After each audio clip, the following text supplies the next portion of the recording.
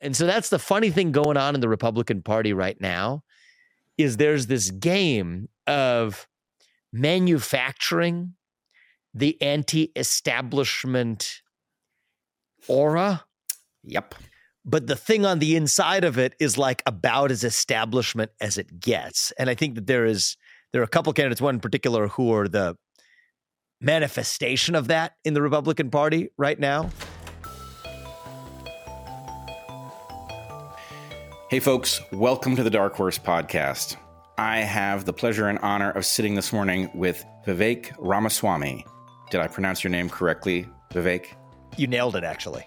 I nailed it. Excellent. I was hoping that I would, and I feel a bit of relief at having done so. So let me say, I will give you more of a chance to say who you are and what we might want to talk about. But up front, let's just say, you correct me if I'm wrong, you're a serial entrepreneur. You have background in biotech, and you are currently a candidate for the Republican nomination for the presidency. That's correct. And you're also an author, I will say. You've written an excellent book on how your perspective came to be. Anything else my audience should know? Yeah, I wrote, so was that Woke Inc. that you read? Or Yes. Yeah, good. I've written 3 books, actually, in the last couple of years. Woke Inc. was the first of the 3, and I don't fashion myself as an author or writer, but I happen to be a guy who's done some things that wrote some books along the way. But the books definitely reflect my evolution of thinking in the last few years and got me to the doorstep of where I am as a presidential candidate now. Wonderful. So let me give you a little bit of perspective on what I think this conversation should entail. I've done a lot of thinking about American politics and the presidency in particular. I think Americans misunderstand their own electoral process, and it has created a kind of reflex in them during election season that I think is very unproductive. So what I see is that Americans spend a lot of time asking potential presidential candidates to promise them things about policy. What will you do when you're in office? And I think this is a mistake 2 different ways. One, I think this is really an act of desperation where people realize they have very little control over the process of governance, and that the only way that they could possibly exert any force that would work in their direction is to get people to tell them that they will do things if they ascend to the office, and then hope that they will be too embarrassed not to do it when they get there. And that's just a total failure. I also think it misunderstands what the office of president really is, right? Yeah. It's not legislative. So I'm not going to do that. I'm not going to ask you about policy. I am much. Can I just say one quick thing on that? Please. On the second thing? Yeah. Which is that actually there's a funny thing about most of my so-called presidential platform are actually not what my wish list legislative agenda would be, for the very reason you described it. Like every presidential candidate, every successful president makes this mistake. And Trump was going to repeal and replace Obamacare. What came of that? Nothing, because you require this thing called Congress. So most of what I'm focused on anyway is what a president can do in running the executive branch of the government. So anyway, number 2, I'm in vehement agreement with, and I agree with you that most, not only people, but most presidential candidates misunderstand the process of what it actually means to run for U.S. president. Yeah, great. So where I'm going to focus, and this is probably too much inside baseball, but back in 2020, I started an initiative called the Unity 2020 Initiative, and it was about trying to draft candidates who would actually serve us in the office of the presidency. And we had 3 criteria that we wanted people to have before they were worthy of our consideration. We wanted courageous, capable patriots. Right? Nothing ideological. But my feeling is, look, if you're courageous enough to confront power, if you're capable, you know how to do things, and you're patriotic, you love this country, then what I really want to do is set you free to do what you're good at, to consult the right people, to figure out what the right policy is. And even if it's something I didn't think to ask for, if you've got the skills and after consulting people, it seems like the right policy, then I'm all ears. So what I want to talk to you about primarily, you're obviously highly capable. You appear to be courageous. You're entering a realm of power, and you do so very forthrightly. I don't hear you hedging a lot in the answers you deliver to questions. So I'm really interested in your perspective, your values, and how you think they dovetail with that office potentially. What vision would you have for the country, and how might you try to bring us in that direction? I love it. I'm looking forward to the discussion. I've been looking forward to this for some time, actually. So I'm open for a deep conversation around that. Our first sponsor for this episode is Vivo Barefoot, shoes made for feet. Everyone should try these shoes. Most shoes are made for someone's idea of feet, but not Vivo's. Vivo's are made by people with feet who know how to use them, and word is spreading. People often approach us because of the Vivos we're wearing, saying that they've heard that they're good, and they are. These shoes are every bit as good as you've heard. Here at Darkhorse, we love them. They are beyond comfortable, and the tactile feedback from the surfaces that you're walking on is amazing. They cause no pain at all because there are no pressure points forcing your feet into odd positions. They're simply fantastic. Our feet are the product of millions of years of evolution. Humans evolved to walk, move, and run barefoot. Modern shoes that are overly cushioned and strangely shaped have negatively impacted foot function and are contributing to a health crisis. People move less than they might, in part because their shoes make their feet hurt. Enter Vivo Barefoot. Vivo Barefoot shoes are designed wide to provide natural stability, thin to enable you to feel more, and flexible to help you build your natural strength from the ground up. Foot strength increases by 60% in a matter of months just by walking around in them. Vivo Barefoot has a great range of footwear for kids and adults, and for every activity from hiking to training, and they have everyday wear. They're also a certified B Corp that is pioneering regenerative business principles, and their footwear is produced using sustainably sourced natural and recycled materials with the aim to protect the natural world so you can run wild upon it. Go to vivobarefoot.com and use the code DarkHorseVivo15 to get an exclusive 15% off. Additionally, all new customers get a 100-day free trial so you can see if you love them as much as we do. That's vivobarefoot.com and use the code DarkHorseVivo15 at checkout. Our final sponsor for this episode is iHerb. Yep, you pronounce the H in iHerb. iHerb offers the best curated selection of wellness products at a terrific value across a variety of categories, including supplements, sports nutrition, beauty, and baby. Baby is a category, even if most babies don't know it. iHerb can be and should be your one-stop shop for all your health and wellness needs. When iHerb approached us, we wondered what makes this supplier different. Turned out we were already ordering from iHerb based on information from consumerlab.com, which tests supplements to make sure they contain what they say they contain and nothing else. On iHerb's site, you can search by category, brand, or ailment you want help with, like circulatory support or digestive support. And you can further narrow your search by rating, price, and dietary restriction. Their site is easy, convenient, and accurate. For a limited time, new customers will get 22% off their entire order with this exclusive offer. Go to iHerb.com and use the promo code DARKHORSE to get 22% off. In the winter, when the sun is scarce and we are spending more time inside, we take daily supplements: D, C, zinc, and magnesium, and sometimes turmeric. We get it all from iHerb. Everything we have ordered from iHerb has been a snap and arrived quickly, and we know that we are getting what we paid for. We also know that the products have been taken care of before they got to us, as all iHerb orders are stored and shipped exclusively by iHerb, no third-party sellers, and they ship from a climate-controlled fulfillment center.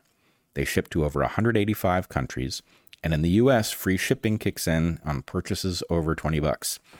So it's time you get your health in check with iHerb. Our listeners get 22% off their first order when they use the code DARKHORSE at iHerb.com. That's 22% off your first order at IHERB.com, promo code DARKHORSE. Choose iHerb because wellness matters. All right, so let me just ask you about something that I heard you say this week, which struck me. It's a place where actually I don't need to convince you, but I'm hoping to convince you for an upgrade of your terminology. And in discussing it, I think your values will emerge. You were discussing the question of nationalism. Do you want to say what you said earlier this week about that concept? Yeah, I mean, I don't exactly remember what I said earlier this week versus, in the past versus today, but the thesis will be the same regardless, because my beliefs haven't really changed that much. So I don't think nationalism has to be a bad word. And I think especially in the American context, it need not be a bad word, because America is a country founded on a set of ideals. Unlike other nations whose identities have often been built around a common ethnicity or a language or a religion or a monarch, we can go down the list. America's identity was founded around a set of ideals enshrined in the Declaration of Independence, codified in the Constitution. And I think that what's unique about that, the thing that distinguishes us as human beings from animals is the fact that and I'm saying this, I know I'm talking to an evolutionary biologist here, so I'm trying to speak your language, but I might get myself into trouble.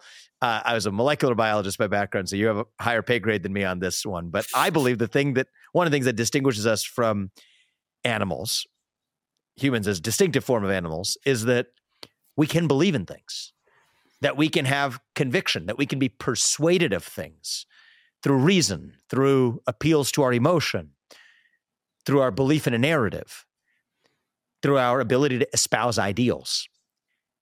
And so if you think about America as a country founded on a set of ideals that brought together a divided, in many ways diverse group of people 250 years ago, it's a nation founded on the essence of what actually makes us distinctively human.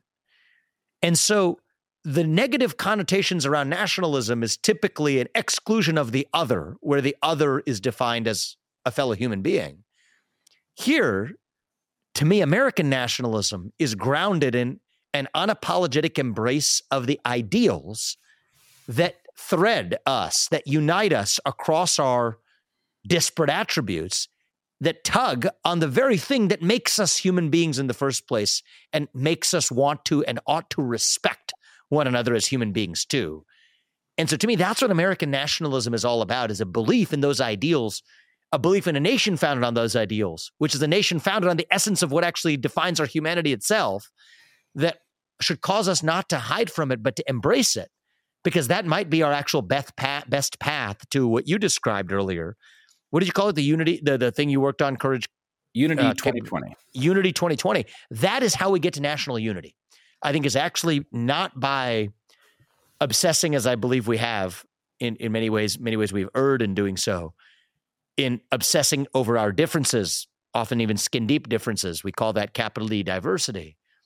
But instead to smoke out what unites us across that diversity. And to me, that's what I mean when I call myself an American nationalist.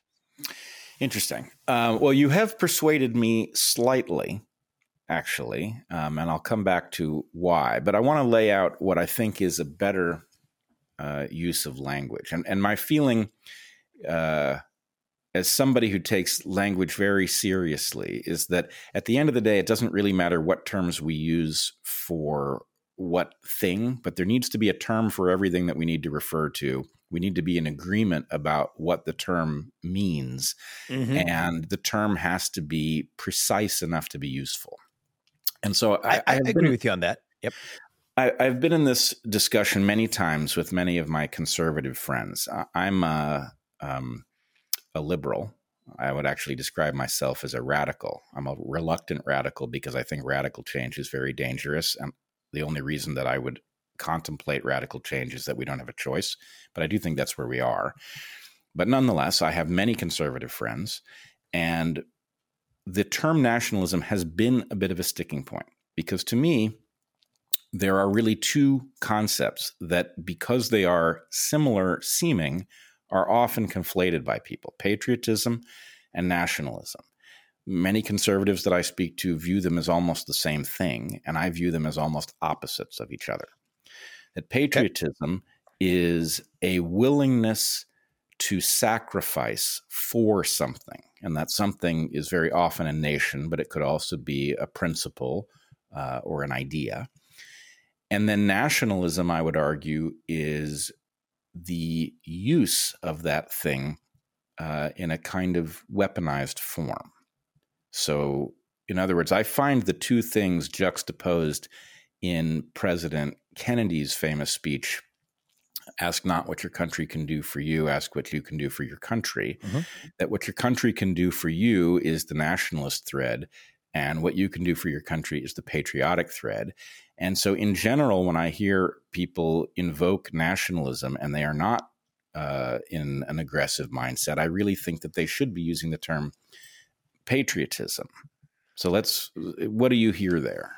Yeah. So I hear a few things. First I hear is I think I'm really going to enjoy the next couple hours of my life. So this is good. That's good. For sure. So I agree with the first thing you said, that often most problems, who was it? Maybe Wittgenstein or someone who says the most moral problems are problems of language. Yep. And I think I think I agree in a weak form of that hypothesis. That's definitely true. That many perceived problems of morality, at least, are partially problems of language. So, you and I could maybe at the outset of this conversation just align on the definition, so we're not talking past each other for the next couple of hours. I think that there's a further then distinction to be drawn between American nationalism and nationalism in the context of a country that was not actually founded on ideals. Because my version of nationalism, or American nationalism, incorporated your definition of patriotism, which is willingness to sacrifice for something where that something is an ideal.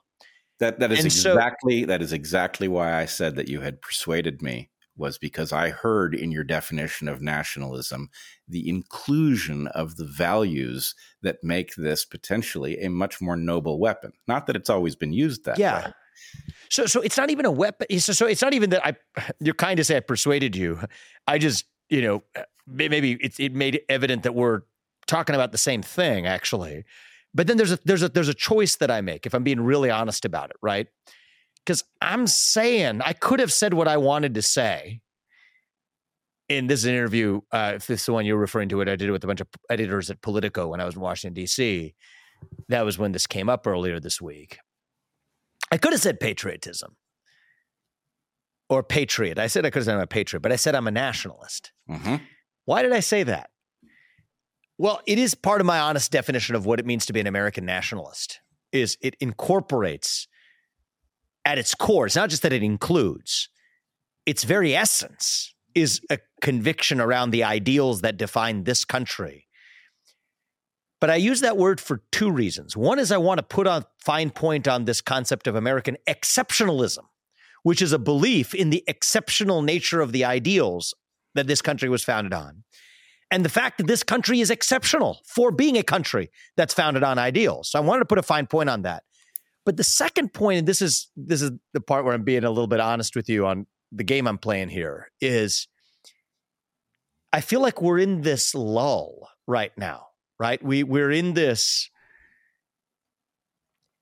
hypnotized, aimless passage of time in our country, living our lives as though we're all a bunch of different two-legged higher mammals walk in some common geographic space that we call a country, doing what our iPhones told us to do on a given day, programmed by the algorithms that we thought we were using to program, that were programming us back in reverse, that we need to be waking up out of it a little bit. We need a little bit of shock therapy. And I think that the path to unity, I'm going to use your word here, unity runs through a little bit of discomfort. And so I think that not in a trolling kind of way, but in an honest kind of way, I want to make sure I'm actually getting there.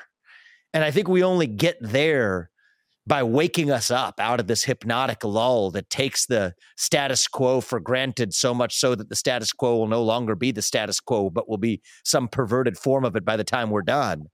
To say that, patriot lands either not even inside the eardrum, or if it does, it goes out the other. But nationalists, now I had their attention for the rest of that meeting. And we had a real conversation about what it actually means to be an American with a group of people that otherwise were ready to check the box and write some hit pieces on their latest Republican presidential candidate. All right. Well, I am also going to enjoy the next couple hours. This is fascinating, and I do appreciate what you've said about the necessity to provoke people out of their stupor so that they actually engage. And I have a whole different toolkit surrounding this, but to my way, can I ask you about one tool? So, just as maybe useful to the extent is useful. So, to your point about language, just so we can put a little button on that part of the conversation, if we put this little bow on it. So then what we can do is take some words off the shelf, like dust them off like a book in an old bookcase. Make sure we do what you and I did, level set on what they actually mean, but still use some residual valence associated or attached to that word to perform the function of waking people up. And then we can still not sacrifice the precision that you care about, because you and I, by definition, just did that at the start of this conversation. But we also awaken the otherwise people we wouldn't be reaching if we were just talking about patriotism. Yeah, this is exactly concordant with my approach. And basically, I would argue that the human mind naturally functions mostly in an unconscious way, and that consciousness is the tool that we use for novelty. When we encounter something that we cannot deal with automatic processing, our conscious mind gets involved. And we modern folks are unfortunately faced with a world in which we've got a whole bunch of totally trivial novelty that occupies our conscious minds all the time. I mean, even just the ingredient list on some food you might think to consume has a lot of puzzles in it, right? You can't process whether or not this is something you want to put in your mouth based on what the ingredient list says, because you don't know what most of those words are. So our conscious mind is sort of being spent on all of these unresolvable questions. But the correct use of the conscious mind is to point it towards puzzles that actually do require this distinctly human capability. And so what you're arguing is, you could have said patriotism. Maybe that would even have been the more accurate term. But the point is, because we're so familiar with people invoking that term in a non-consequential way, we don't even hear it, right? And then by saying nationalism, saying something that people have a kind of queasy feeling about, you got their attention, and maybe that was to the better. I do want to go back to your point about the U.S. and American exceptionalism, because I'm a believer in this, but I also have a different framework for it that I think maybe you'll resonate with. So my feeling is that the United States was a radical experiment in something, and the most important piece of that experiment is often missed. The most important piece of that experiment is that all of the brilliance that is encoded into the Declaration of Independence, and then, as you say, codified in the Constitution, is really about building a nation that is not ethnically based, that is indifferent to your particular ancestry, and that combines us together so that we collaborate for the other reason that evolution makes people collaborate. One reason is genes. That's not a very interesting reason. The really interesting reason is that by collaborating with people and being indifferent to their genetic heritage, we all come out ahead. It's fantastically productive to participate in collaboration because there's profit to be made. And so the founders invented this melting pot, and they put together a crude set of rules for what a melting pot would look like. And that idea was so powerful that it became contagious. And so I sort of see myself now as a patriot of the West, right? I'm also a patriot of the United States, but my feeling is the West is composed of the countries that saw the brilliance of this way of organizing a society and adopted it. And I see it as very much now under threat. But in any case, we are in sort of this modern scenario where the U.S. is this incredibly powerful nation that also informally sort of speaks for and steers the West. And we have a responsibility to the globe in so doing, that the brilliance of that experiment catches on to all of the places it hasn't yet reached, and that we complete the job, that we finish the pursuit of the values that are laid out in our founding documents and the historical amendments that have been made to those documents by, for example, the civil rights movement, right? That Western vision is precious, and it is our job effectively to make the case for it globally. Mm-hmm. Interesting. I want to process that. You're making me think already. It's not something that happens every day when you're doing most of the talking like I am these days. So I think it's an interesting framing, and I agree with it. The first part, but is the obvious part, is that we're not ethnically based, right? So it's not the commonality of genetics which makes our country cohere. That, I think, alone already poses a basic challenge, right? I think, I just met with the ambassador of Hungary recently. Let's take Italy, might even be a better example. This is Giorgia Meloni. Her challenge there is, I think, less daunting than ours when it talks about Italian identity. What's it based on? It is based on a common genetic heritage. It's based on a common language.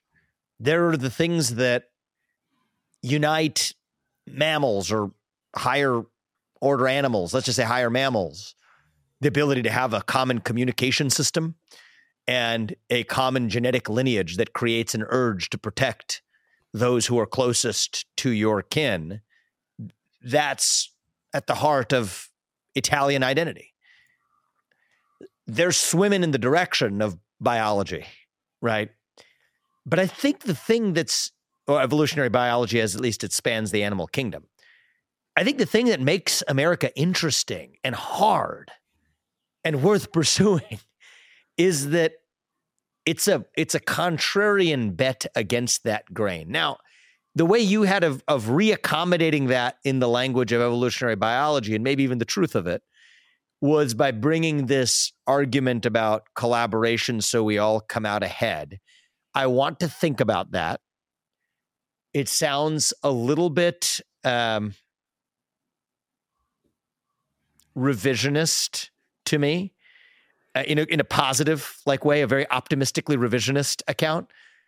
The way I see it is maybe a little less optimistically than that, because wouldn't it be neat if it actually did align with evolutionarily hardwired instincts of a different kind for collaboration, even if it wasn't the genetics?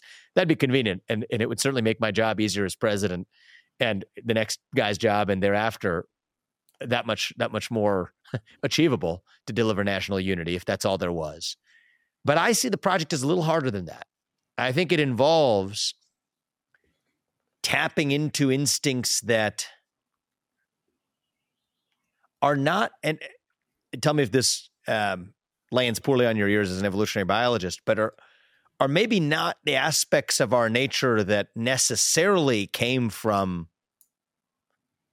what you and I would think of as evolution, but are aspects of us that were not necessarily evolved because we were somehow competitively, like it was a competitive attribute in Darwinian selection, but is just a separate attribute of humanity, which sometimes runs against our interest, right? The ability to make a sacrifice. It's part of your definition of patriotism. I think you're going to have to, this gets into whole Darwinian debates, assert your own conclusion many times over in order to say that was evolutionarily hardwired. And, I'm sure you could come up for the account for it. And part of that account is going to be this group theory of being in the interest of the whole group. And that's why we collaborate and we all come out ahead if we actually, equally make the sacrifice. It's like this thought experiment that Kant had about the fishermen of why everyone doesn't overfish is because they're making a short-term sacrifice for themselves that ultimately work to the benefit of the whole. But that's not the way, I just see that part of our human nature. That's the part of our human nature that I see as endowed by our Creator. And it is in us to call out what Lincoln might have referred to as the better angels of our nature, which I'm not sure came to us from evolution. Maybe it did, maybe it didn't. If it did come through evolution, evolution was the tool that somebody else, maybe we'll call him God, put in us. But anyway, I think that makes the job a little bit harder because we're actually, on my account of it, running against the grain of otherwise evolutionary odds that are stacked against us. All right. Well, we now are squarely in my home turf, and I believe I have some very good news for you that just comes with a bitter pill, right? So the bitter pill is kind of, you're intuiting it as a bigger part of the story than I think it is. Let me just put it to you this way. There are two evolutionary reasons to collaborate. One of them is genes, and the other is the profit produced by reciprocity. My argument, the one I laid out before, is that the reciprocity version of collaboration is way more dynamic and powerful, but it is also fragile, right? So when we humans collaborate because it makes sense to, and we are indifferent to our genetic relatedness or lack of it, we produce wonderful things. And in fact, it is not an accident, in my opinion, that the strange experiment that the founders built in the United States also is responsible for a huge fraction of the most important inventions that have ever been produced on Earth, right? We're talking about computers, we're talking about airplanes, right? The list of things that Americans did because they were more indifferent to race than any previous civilization is staggering. And so that is what happens when you collaborate because reciprocity is productive rather than because you're genetically related. But the problem is that it is much easier for evolution to stabilize that collaboration when times are good, when you have growth, right? And when growth fails, we break back down into those tribal alliances that are founded on something more durable. And so my fear is that the brilliant experiment that did take place in the West is now faltering because we have run up against hard limits, or at least a long dry spell in our ability to produce growth. And so that this is actually a biological flip-flop between two different biological modes of collaborating. And I will just insert one more thing there in light of what you said. You detected something exactly right, which is that the competition is the driver. And that led you to believe that possibly collaborating, the reciprocity issue was maybe less biological and that we need to resist biological urges. That's not right. The fact is we evolved to collaborate in order to compete. We collaborate to compete. So it's not an invalidation of competition. It's a type of competition. Interesting. And so the bitter pill is that we face the breakdown of our very dynamic system, our very unique and proven system in the West, the fairest civilization, I would argue, that has ever existed. We face the breakdown of it into something more familiar from history, far less fair, far less dynamic, and far less capable. For the purpose of this discussion, are you okay if we just stick to America versus the West? Sure. Okay. I know it doesn't change your thesis. I get annoyed. I'll be annoyingly distracted if we keep saying Western civilization because there's some exceptions there, and let's talk about. No, I'm happy with that. I am always troubled in the other direction, right? When we talk as if America is bigger than it is, when in fact it is sort of bigger than it is because it caught on. Lots of it is. Yeah. So I know you, based on everything you said, you wouldn't disagree with that, but it would. Yeah. We can easily getting distracted on a side tangent if we just talked about America. So, but back to the more interesting part of what you were saying. So, the funny thing about America, and this is just like, not a particularly deep point other than a coincidence of history, but it's kind of interesting, is that 1776 was actually the year of both the Declaration of Independence and the Wealth of Nations. Sort of interesting, right?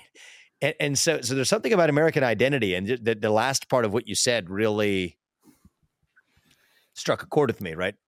Evolved to collaborate, to compete, right? There's both elements woven into it's like the mother and the father of America, the collaboration and the competition, democracy and capitalism, individualism and unity, the Declaration of Independence and the wealth of nations. It's a funny thing in America that both of them are our parents. And then a big part of my work over the last several years before the presidency was actually sometimes when the parents run roughshod over each other, you have to keep them apart. That's what stakeholder capitalism, ESGism is all about, actually, is the merger of the two impulses, or the two, I guess we can call them impulses. Disastrous merger. Yeah, it's the disastrous merger where you are left with neither collaboration nor competition, but some perverse form of both. And then this is the dissolution of power between the state and the private sector that then creates, this is in a different context, a greater threat to American identity and liberty and prosperity than if they were kept apart. But that's getting into my land. We can go there if you want, but I'm more interested in your land. But that's interesting. So I actually buy your account, and I think that makes me more optimistic about what's possible for the continuation in the future of our experiment, because it points us in the direction of some things that I think we can deliver that will help get us there. I mean, I actually am the pro-growth candidate in this race.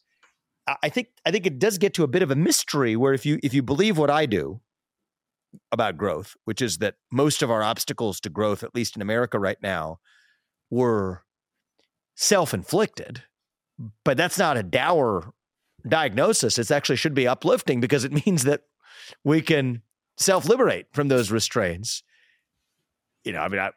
Constraints on American energy: drill, frack, burn coal, embrace nuclear. Number one input to growth. Number two, put people back to work.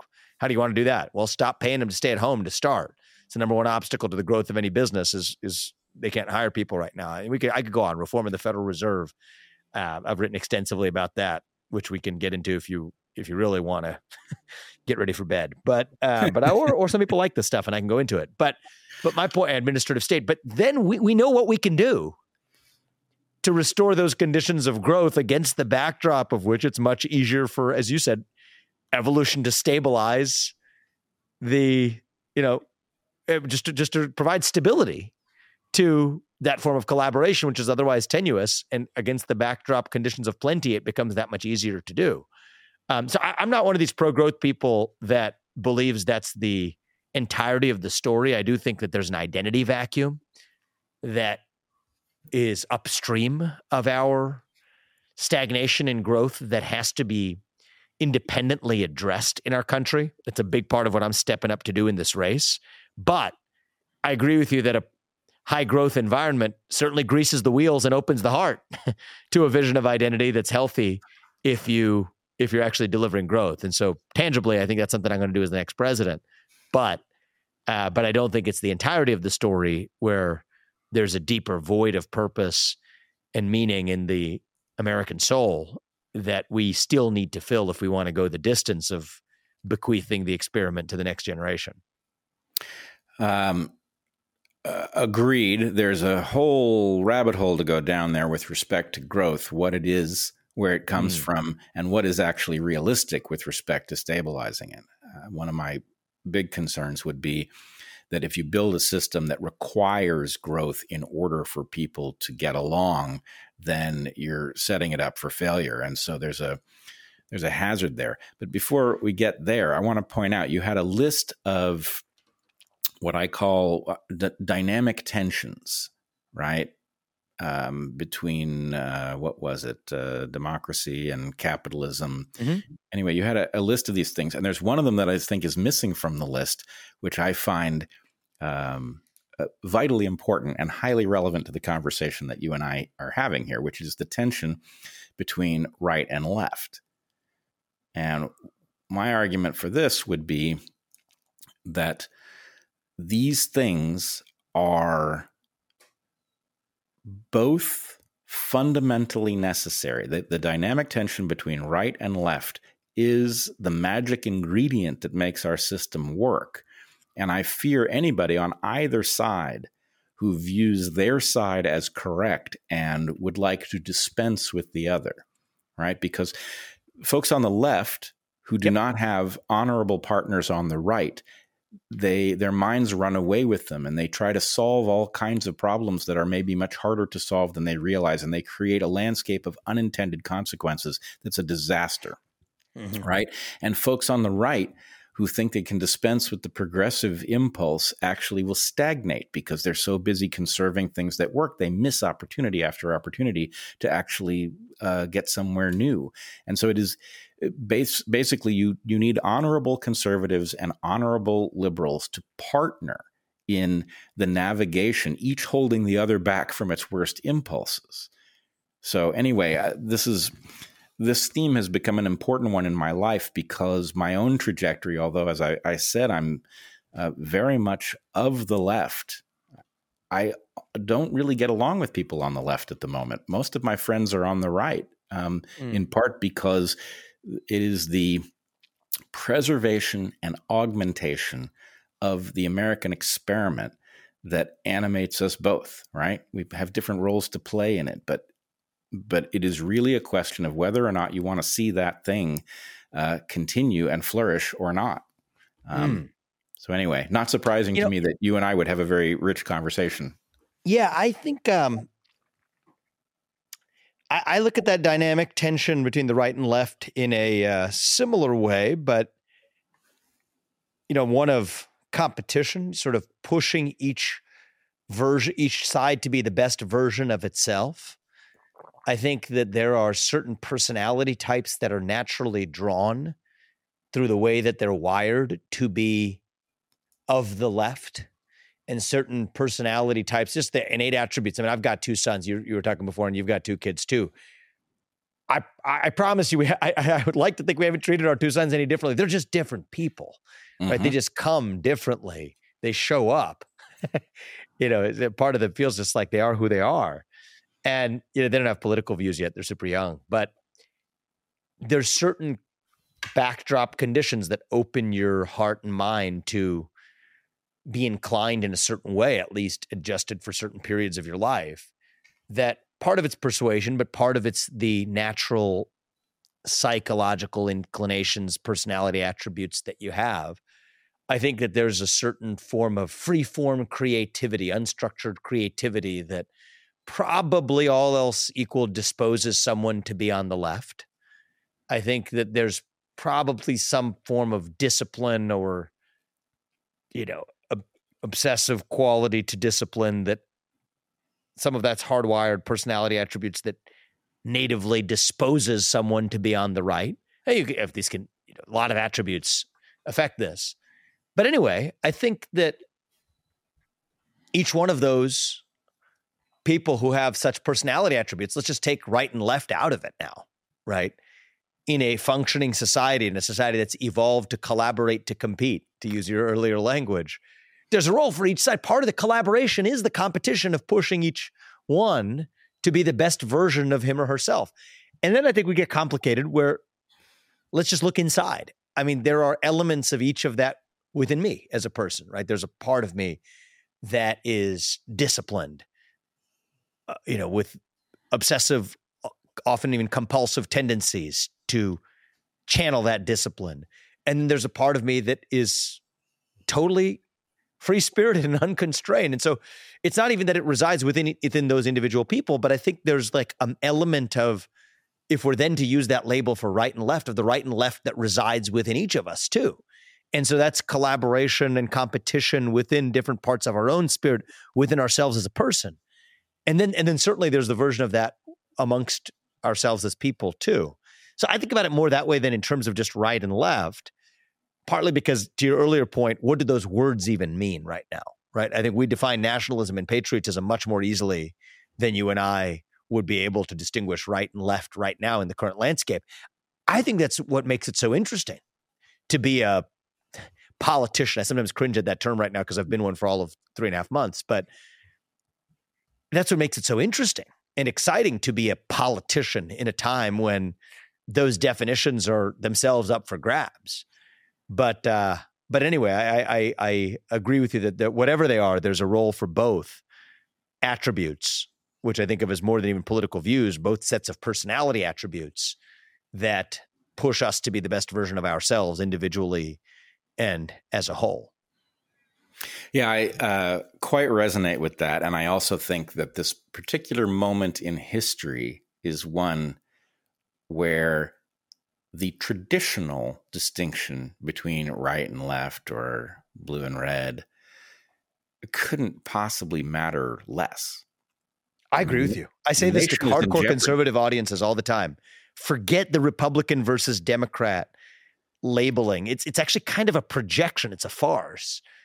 I think we live in more of a 1776 moment where we need to revive what it actually means to be an American. Let's ask that question. Let's get it on the table. It's part of why you're under Article 5 Convention of States. Fine. I won't get in the way of that. Let's have a conversation about what it means to be an American. People use the word America first and they say it's associated with Trump or whatever. No, to me, it's associated with George Washington.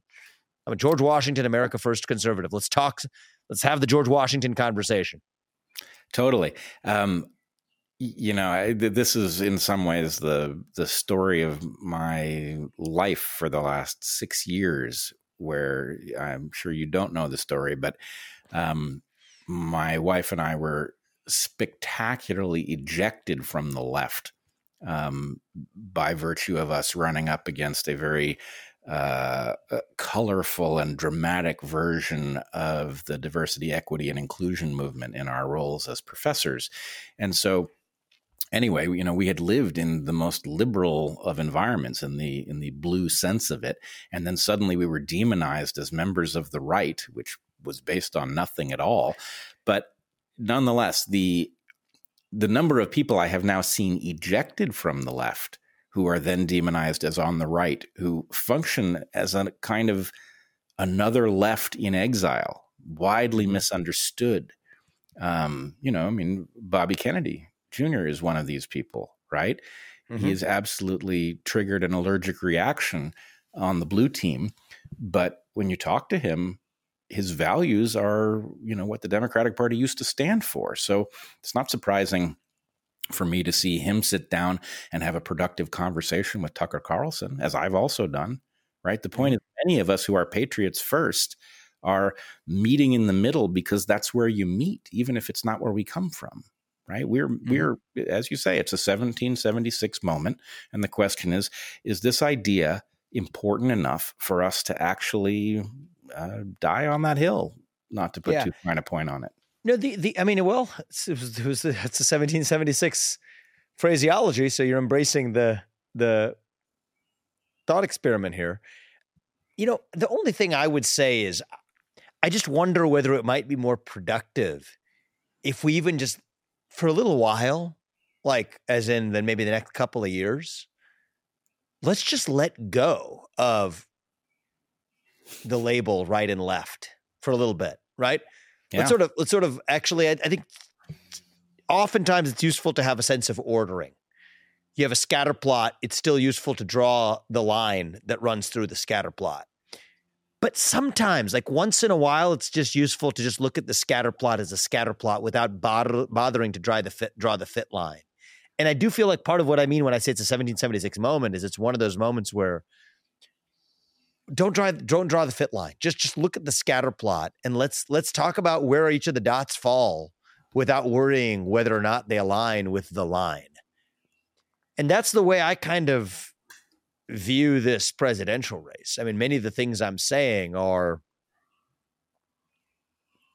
certainly aligned with Reagan values. Some of them are aligned with post-Reagan Trump values, and some of them are aligned with libertarian values. Some of them are aligned with not heretofore pre-existing nationalistic values. Some of them are George Washington, America first, non-interventionist values. My position on Ukraine has earned me, I think, a lot of, the person who has the most similar position to me on Ukraine is actually RFK. And I think I'm interested in diving in on some of the details because I've gone into a level of detail on this that I'd love to see whether he agrees with or not. But anyway, the point is, we might be better served not even using that lexicon for a little while, let the dust settle. And what we might find is let's say we have to put people in two camps again because we have a two-party system. It might just look very different in terms of what's left and reordered about it. And I think that'll be a good thing for us, actually, not a bad thing. 1776 moment, we didn't have two parties in 1776. Yep. Took about 8 years. It didn't take long, but it took about 8 years in to let that dust sort of settle. The election of 1800, kicked that process off for us. But I think that if we're really going 1776 on this, or 1789 or 1792, really setting the whole thing in motion for two terms, let's try that for a little bit. And I think that that's actually probably the moment that we live in right now. Well, I agree with you, which brings us to a topic. I feel it's going to be awkward, but I also detect your openness and your flexibility to discuss anything, which I really appreciate.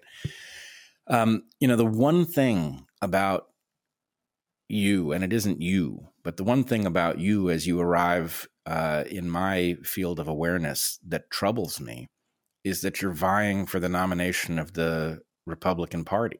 And mind you, this has nothing to do with the Republican Party. I would say at the moment, the Republican Party has more patriotism to it than the Democratic Party does. And I'm a lifelong Democrat. I'm still a Democrat. But I think my party is unrescuable. But in some sense, I wonder, what do you think the Republican Party structure would think of your candidacy? I'm not asking about the rank and file Republicans, right? That's up to them. But the structure that actually subtly adjusts who can ascend to high office. What does it think of you? And mind you, let me just say, you can tell me if I misunderstand your party, but I don't think it wanted Trump. I think Trump, No, it did not. Trump beat it at its own game. Yeah. But what do you think it thinks of you? I think it'll have similar reactions to me that it had to Trump in 2015, actually. Sort of anaphylactic reaction, but it looks different. I look different than Trump, and the party looks different because it's Trump influenced now. Yep. So what I see going on, this is the first conversation I've had about this. It's only something I've really started to kind of perceive more recently. And it's interesting. It's kind of fun to watch, is that the Republican Party now, what's going on is Trump has itself become part of the new DNA of the Republican Party. I mean, even the rank and file, but also the party structure itself in part, though part of that has a latent anaphylactic reaction to him still, which is the part that then releases its pent-up energy into this thing they call DeSantis right now. But I think that that's really, this thing known as DeSantis is really just a manifestation of that pent-up energy that's found itself, for the moment, buoying one man. But I think that's a symbol of a deeper undercurrent and a tension there. But the thing that I think that is going on in the party is they've recognized that, okay, the establishment needs to wrap itself in the mantle of being anti-establishment. Uh-huh. And so that kind of works because it tricks some of the people in the rank and file or on the ground level or in the grassroots who are in their bones anti-establishment and sort of get some of them, not most, I think most of them have a good radar for this, but some temporarily will be drawn in to say, yes, that anti-establishment is us, only to be joining really the traditional establishment. And so that's the funny thing going on in the Republican Party right now, is there's this game of manufacturing the anti-establishment aura. Yep. But the thing on the inside of it is like about as establishment as it gets. And I think that there are a couple candidates, one in particular, who are the manifestation of that in the Republican Party right now. I think there's an element of it that's true for Trump, but Trump's not the one that I mean. I think it's mostly, but it's the two frontrunners really right now. And I think that dynamic is interesting. It's fascinating. I think that the base, if you will, I consider myself part of it, will I think has a pretty good sixth sense and will soon, if not already, see through that. But it is a little bit of a decoy that's been thrown into the system. The amounts of gobs of money used to sort of buy up social media influencers or whatever to make the AstroTurf seem grassroots in the sticking it to the man, where the man is like, create the boogeyman of the Biden radical left or whatever, is really just a form of an establishment wearing an anti-establishment veneer. When in fact, I think the party, I predict it's part of the reason I'm in this is I think that people will be able to tell the difference and people will vote for the antigen over the antibody. And I think that Trump was the antigen in 2015.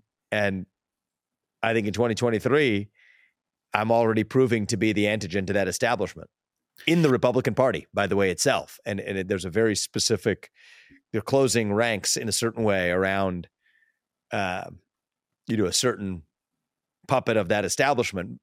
On the Democratic side, that's Biden. I think there's emerging version of that in the Republican Party too. But I think that is already beginning to have an anaphylactic reaction to me. Well, I'll give you some advice you didn't ask for.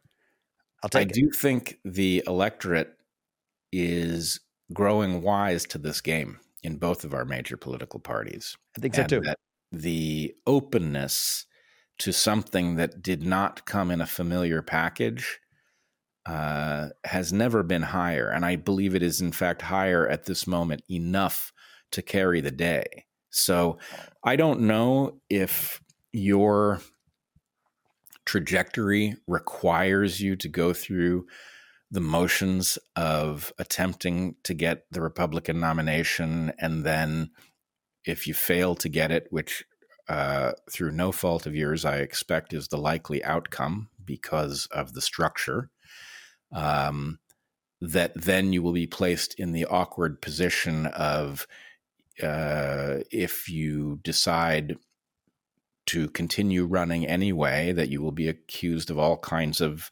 spoilerism and that sort of thing.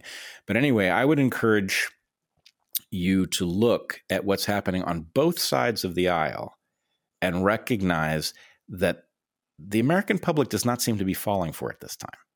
Mm-hmm. Right? There is a game that is played in the U.S. that involves using the primaries to limit the options to only those things that are palatable to what you're calling the establishment.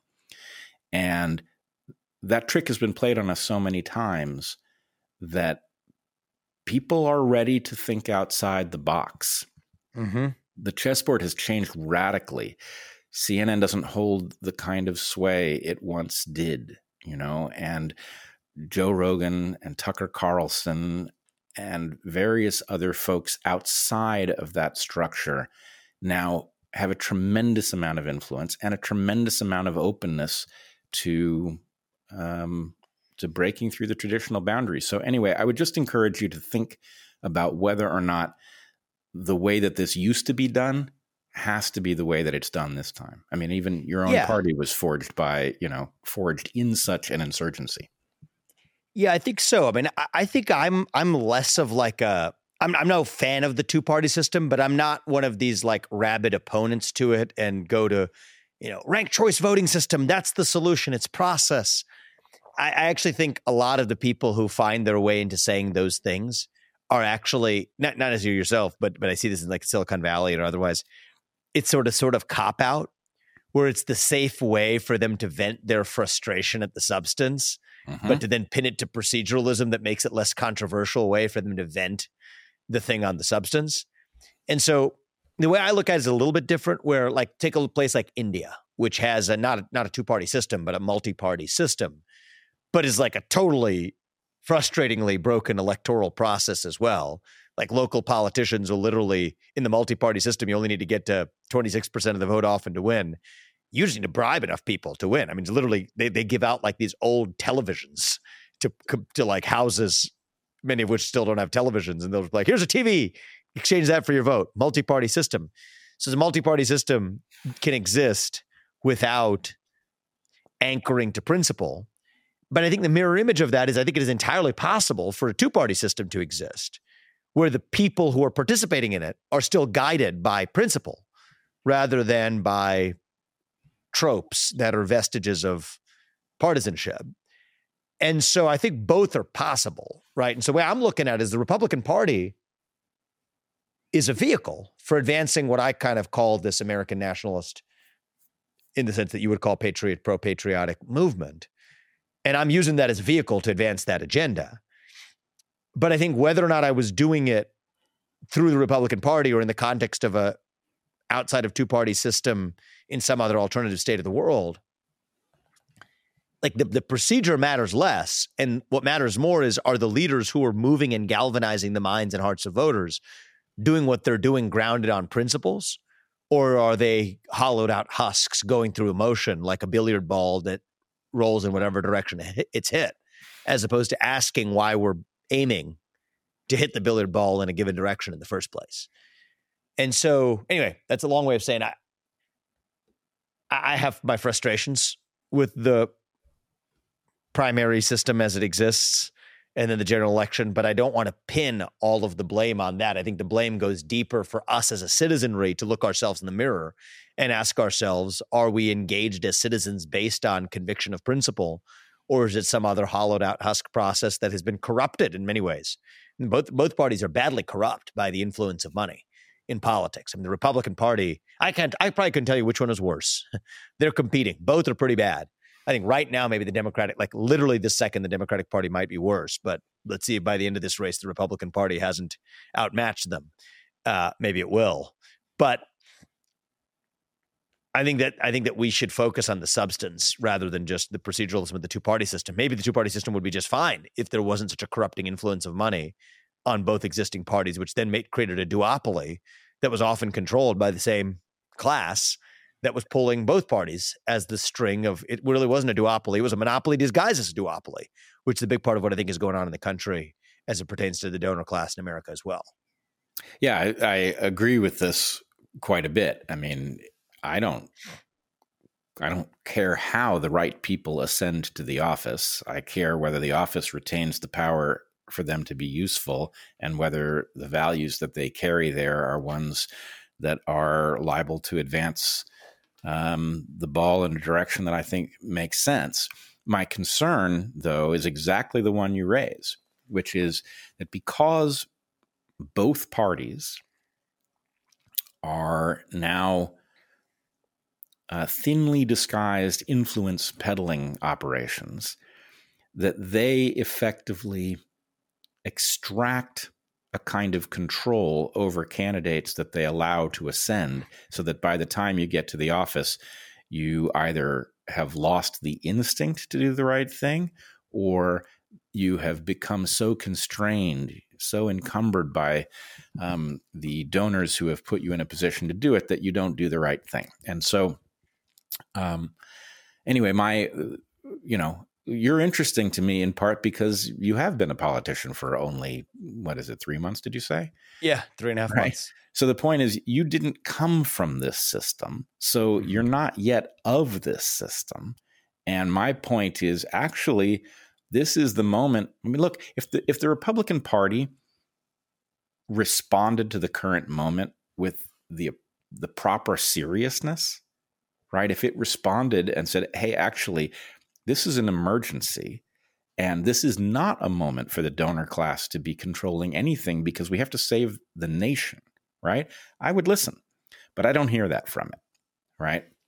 Mm-hmm. I hear politics as usual from both parties. I do think at the moment the Democratic Party has become somewhat more deeply infected by this thing. You know, I see the Republican Party as more or less having innovated the influence peddling game. Not that the Democratic Party was free of this. There was plenty of machine politics, but the Democratic Party used to, at least in some regard, retain political power by serving the interests of working Americans, right?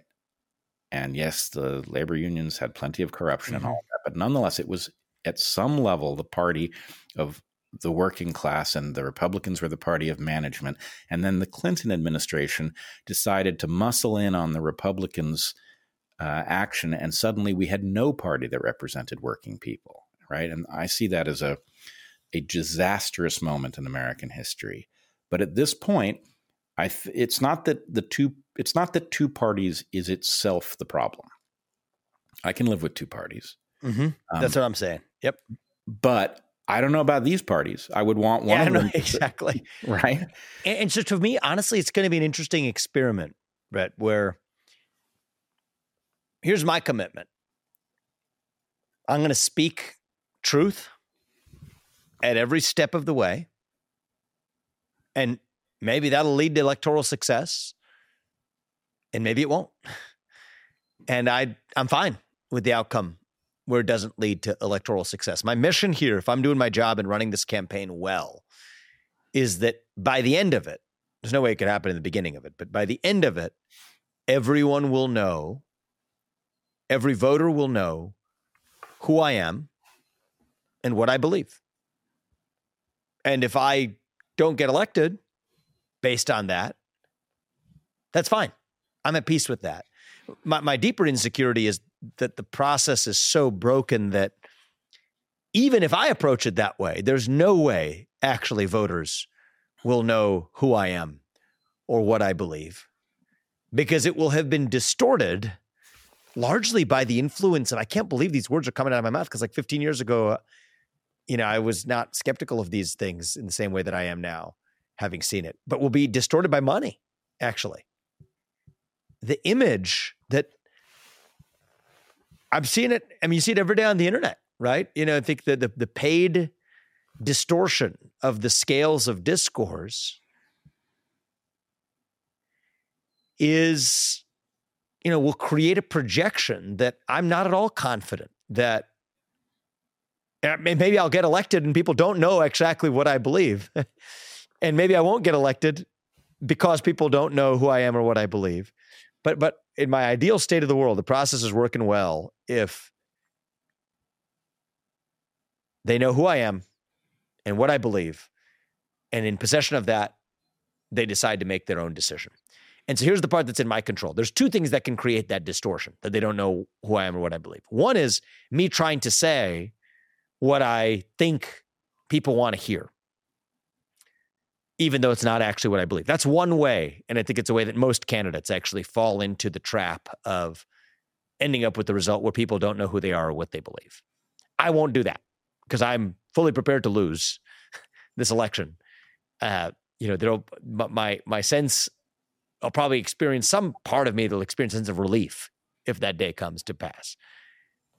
But actually, the other way that it could happen is just that's the way the broken system already works, is that it creates this artificial projection, even though I'm saying all the things that I believe to be true at every step of the way. And I'm kind of seeing this play out in the early phases of this campaign already, that the distortions introduced by money into the process will prevent voters from knowing that anyway. And that's the regrettable part, and the part that's not going to be in my control. But I'm going to stick to a belief in doing what is in my control. I'll speak truth, at least show what my true convictions are, and trust that I'll leave the rest to a higher power. The higher power means here, in the literal sense, the higher power of the voters, to be able to sort that out for themselves and make the bet that you suggest that we think we can make, which is that people have wisened up to a little bit, and an electorate that is prepared to cut through the projections that they're served and still be able to sort out for themselves, making the choice they want to make. That sounds great. I do think we can look a couple steps down the road, and maybe you're right, and this is doable through your party. If it's not, if your party looks at your independence and views it as hostile to its business plan, mind you, it shouldn't have one, but if it does, and it views you as hostile to it, then at the point that it tells you that you are obligated to step aside and endorse whoever it is that ascends, I would suggest that you think very carefully about whether that is in fact consistent with your values, and basically tell them to go screw themselves in no uncertain terms, because we Americans do deserve candidates who take our interests seriously. And if those candidates cannot rise through our parties, then they must rise outside of them. And that's the natural order of things. And again, I would think the Republican Party, which began with, Lincoln's insurgency, would have to understand and accept that. So anyway, that's a long way down the road before we even find out what's going to happen. And I hope your optimistic view of your party is closer to accurate than my admittedly cynical view. I do too, and we'll find out in the next year. But I am, but I have this weird confidence, and it is weird, right? You look at the numbers, but my gut instinct, though, is that, like, in my bones, I just believe that this is good. This is going to be the winning strategy of speaking truth without attachment to the result. Might actually be the best path to actually get to the result, and we'll find out. Yeah, we'll find out. It's the one I'm trying. Great. Well, I'm glad to hear that. Can I ask you about another, even potentially more delicate topic? Sure. All right. I was doing a little research, and I was, let's say, completely heartbroken to discover your name in close proximity to the World Economic Forum. And then I was heartened to discover that connection might not actually be what it appeared to be. Would you help me understand what the hell is going on there? Yeah, so the funny, so it's fascinating. So there's the punchline is there's no connection, but the complicating part is they projected a connection, and in the extent to which this was intentional versus, as they're framing it, accidental or inadvertent, is interesting to me. It's sounds about as accidental as when LinkedIn 2 weeks ago censored me. They locked my account. I thought it was some technical glitch on, like, our team's part. I got a bunch of text messages one day, and believe me, I would come back to the World Economic Forum, but the analogy is striking here. Microsoft owned LinkedIn. I get a bunch of text messages, people who say they follow my content on LinkedIn. They're like, "Oh, I can't see it anymore. Did you leave LinkedIn?" I was like, "I don't think so." I asked my social media team. I approve the videos and the text, but I don't know who puts what where. So anyway, they said that, "Oh, actually, LinkedIn seems to have locked your account." I said, "Well, that must be some kind of glitch. Figured out why." We get an email back, and it lays out, here are the reasons why. Here are some videos you posted. One was about the links between Biden and China, and then the other two were about my views on climate policy, one of which said that if the climate cult, as I called it, had to do with the climate, then we'd be worrying about carbon emissions from places like Russia and China. And the second was that fossil fuels are a precondition for human prosperity. I might have said requirement for human prosperity. So they said that these three statements violated their policies. So we went back and said, what's inaccurate about these statements? I actually provided evidence to support them. They're either opinions or opinions grounded in facts. What's false? They doubled down, said this violates our policies on hate speech, misinformation, and violence. So that's the email exchange. At which point I just took the emails and posted them on Twitter, which then prompted media inquiries to LinkedIn and Microsoft, which then caused them to come back and say, no. This was their word, not mine, error. Right? When a tech company says it makes an error, makes it sound like it was like that technical glitch. This is not an error or a human error in the sense if you think of an error. It was a bad judgment that they made to censor based on viewpoint. So that was LinkedIn.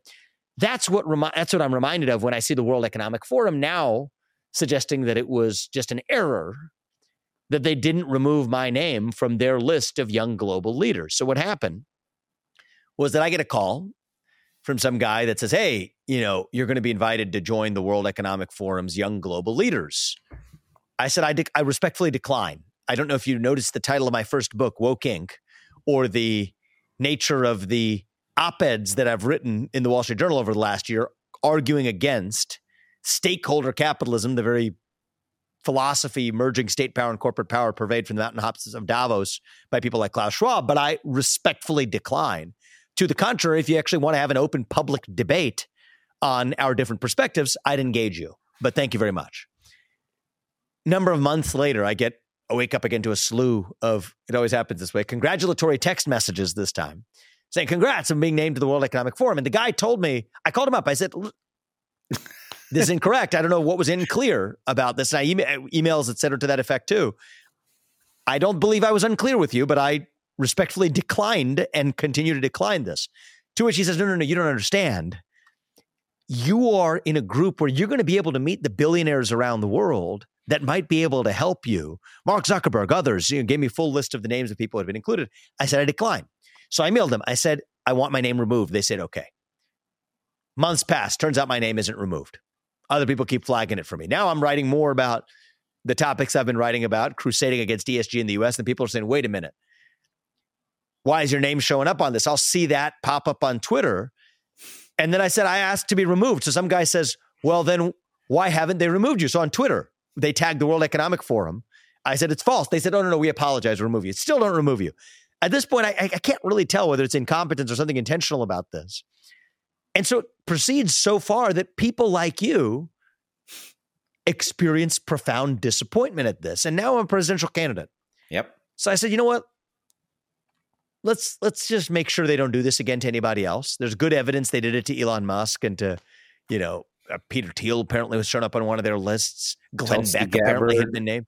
Mark Andreessen, I believe. Yeah, some of these people may have voluntarily, been fine with it and weren't thinking about it. But in any case, in my case, I was thinking about it. And I said I didn't want to be included. So I sued them. And so I currently am in litigation against the World Economic Forum, holding them accountable for exactly what they did. Lied. It was a lie. Yep. And so my demand, I'm not in this for money. I don't want to make money off of this.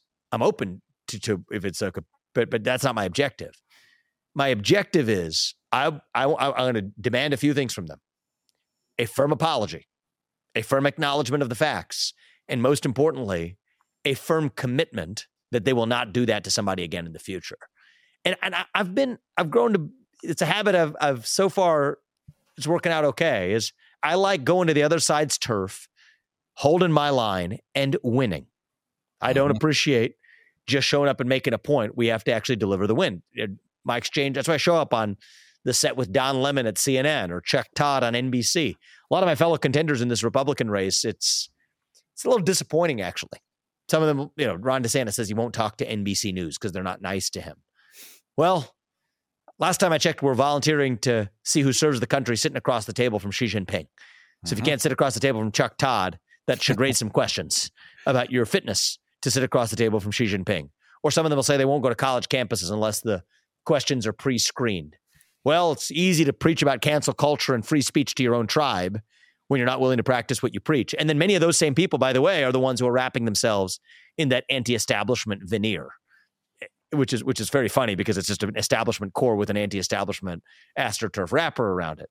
But my view is we just have to practice what we preach. So I'll go to the other side's turf, left, right, doesn't matter. Show up and win. And that's what I'm doing with the World Economic Forum now. We're in litigation as we speak. Great. Well, you say you're not in it for the money. I would encourage you to the extent that you can win a victory and bleed that organization dry, please do it on behalf of the citizens of planet Earth.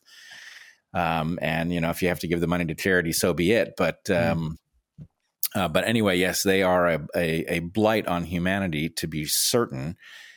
Not surprising to me at all that what an interesting tactic to defame you by associating you with them without your consent. I mean, that is an amazing strategy. It's a great way to take the legs out from one of your greatest threats and competitors, right? Absolutely. So what was the word you used? I'm going to the beginning. I was taking notes as you were talking here. What were the three things that you said? Courageous, capable, patriot. Patriot. Okay, so patriot. Yep. So let's go back to 1776, right? This is actually what the American Revolution was fought over, is the vision of the World Economic Forum today. It's a vision that some monarch on the other side of the Atlantic gets to govern the most important questions of how citizens live their lives. The American Revolution, if it was fought to do one thing, it was to say that we, the people, decide how we sort out our differences on climate change, on racial justice, on whatever. We, the people, decide what the right answers are to those questions through a system where every individual's voice and vote counts equally as a citizen, that I'm a citizen of this nation, the United States of America, not some nebulous global citizen pledging allegiance to some sort of corporatocratic autocracy disguised in the mantle of benevolence. And yet we thought we settled that in 1776. And now that ugly monster rears its head again, and we have to be alert to it. Call it our version of wokeness, being awake to the threats posed by an invisible autocratic class. That old world European view that no, the people, the citizenry cannot be trusted to sort these questions out for themselves. It has to be sorted out in the back of palace halls, right? In the back of the corner office of BlackRock on Park Avenue or the mountaintop of Davos at the annual meeting of the World Economic Forum. That is what's at issue. And I reject that vision. Absolutely. And I think that Republicans and Democrats alike should stand up to say that we'll disagree like hell, but it's going to be us that settle this question through our process, not through some form of monarchic intervention.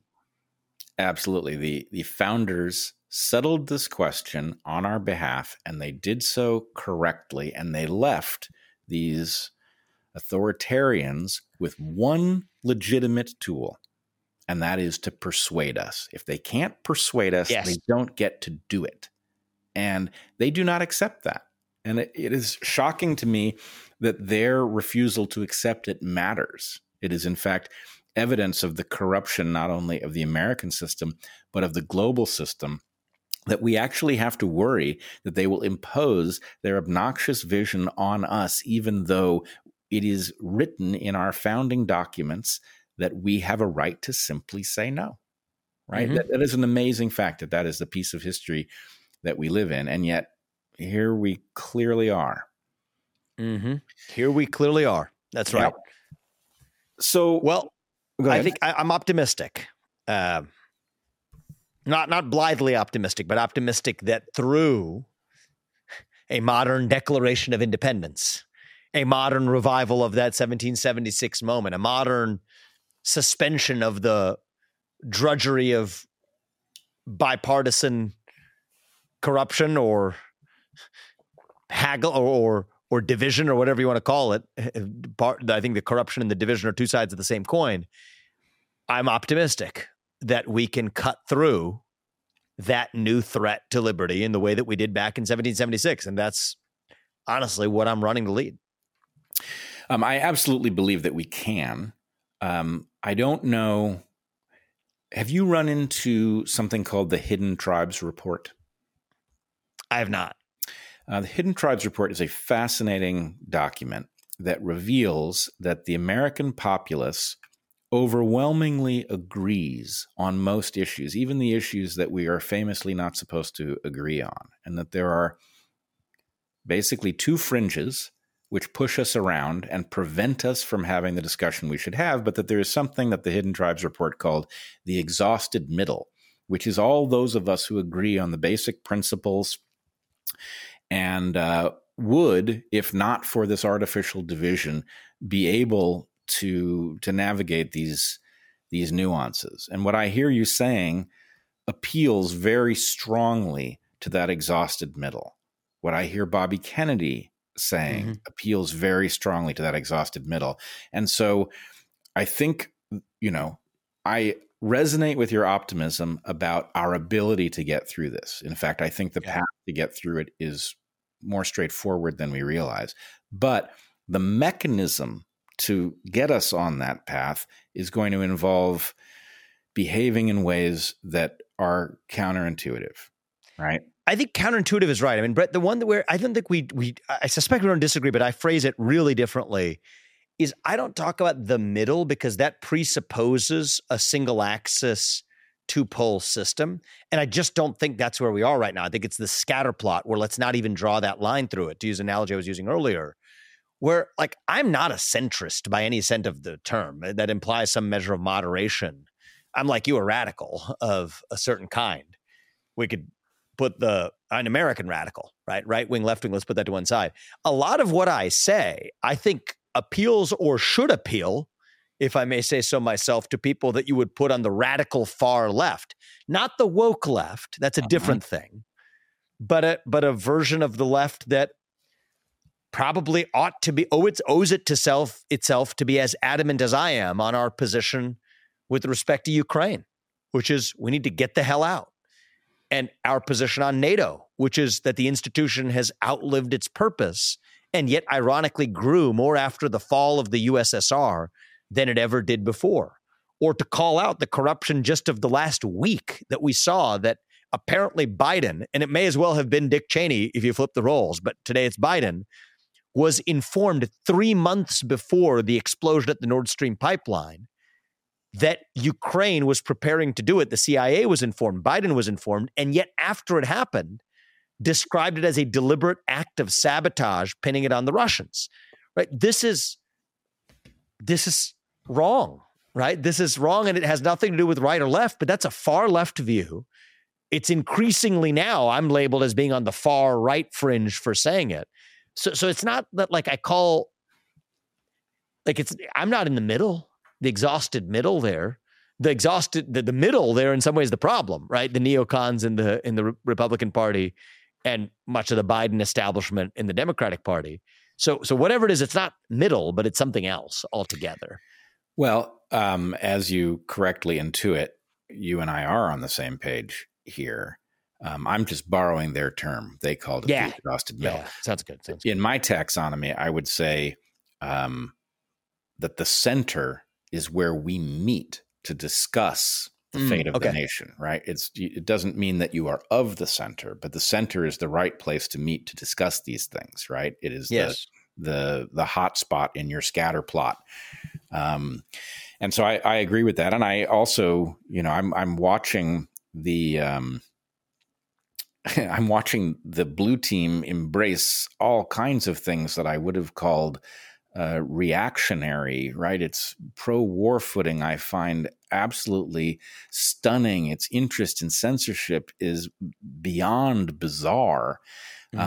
So in any case, I don't take any of these labels for granted, but I would say that I do think what the Hidden Tribes Report called the exhausted middle is actually, it is the essence of the thing to which all of us patriots from across the entire map resonate.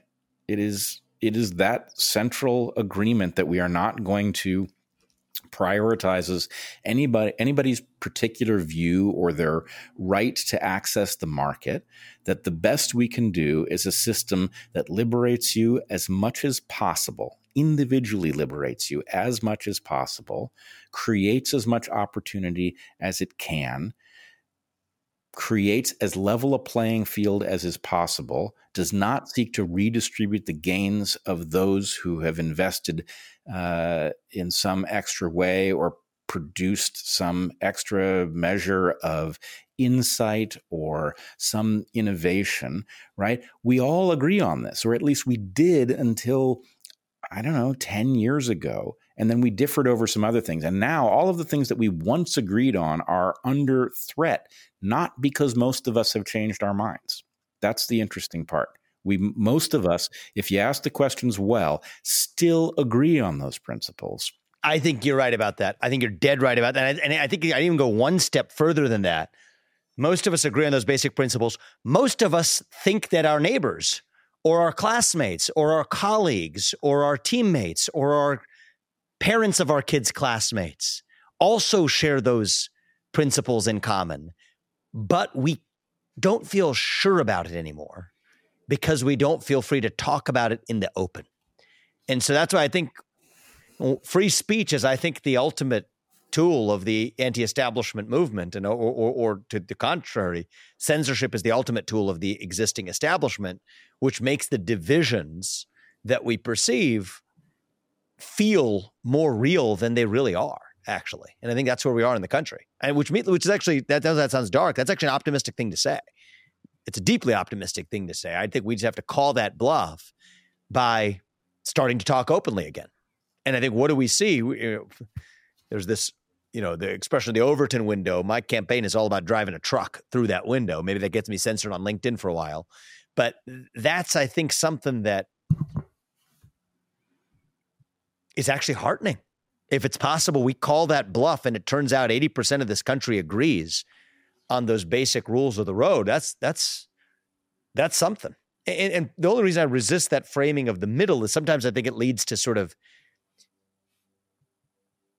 I would say, undesirable actions that we take that are substantive. I mean, I think a lot of there's a lot of where I have a different point of view than what Elon has said about Twitter and what he wants to do there, where like at the time he took it over, shortly after he took it over, I think he said something like, I mean, he's wearing the mantle of anti-establishment, pro-free speech position here. But I do find concerning some of the things that he's said, and some of the things that are happening are actually not, again, errors, but are consistent with actually the stated design of the product, which was that, like, I think I'm quoting him exactly from what he said in New York last fall, which is, maybe the far left and the far right, maybe we don't want them, but for the 80% of the people who are in the middle, we need a place to converse, to have open discourse and debate. To be clear, that's decidedly better than, I suppose, a machine that only includes 60% of the people starting at one end of the political spectrum, or 30% of the people at one end of the political spectrum. That's the progressive one.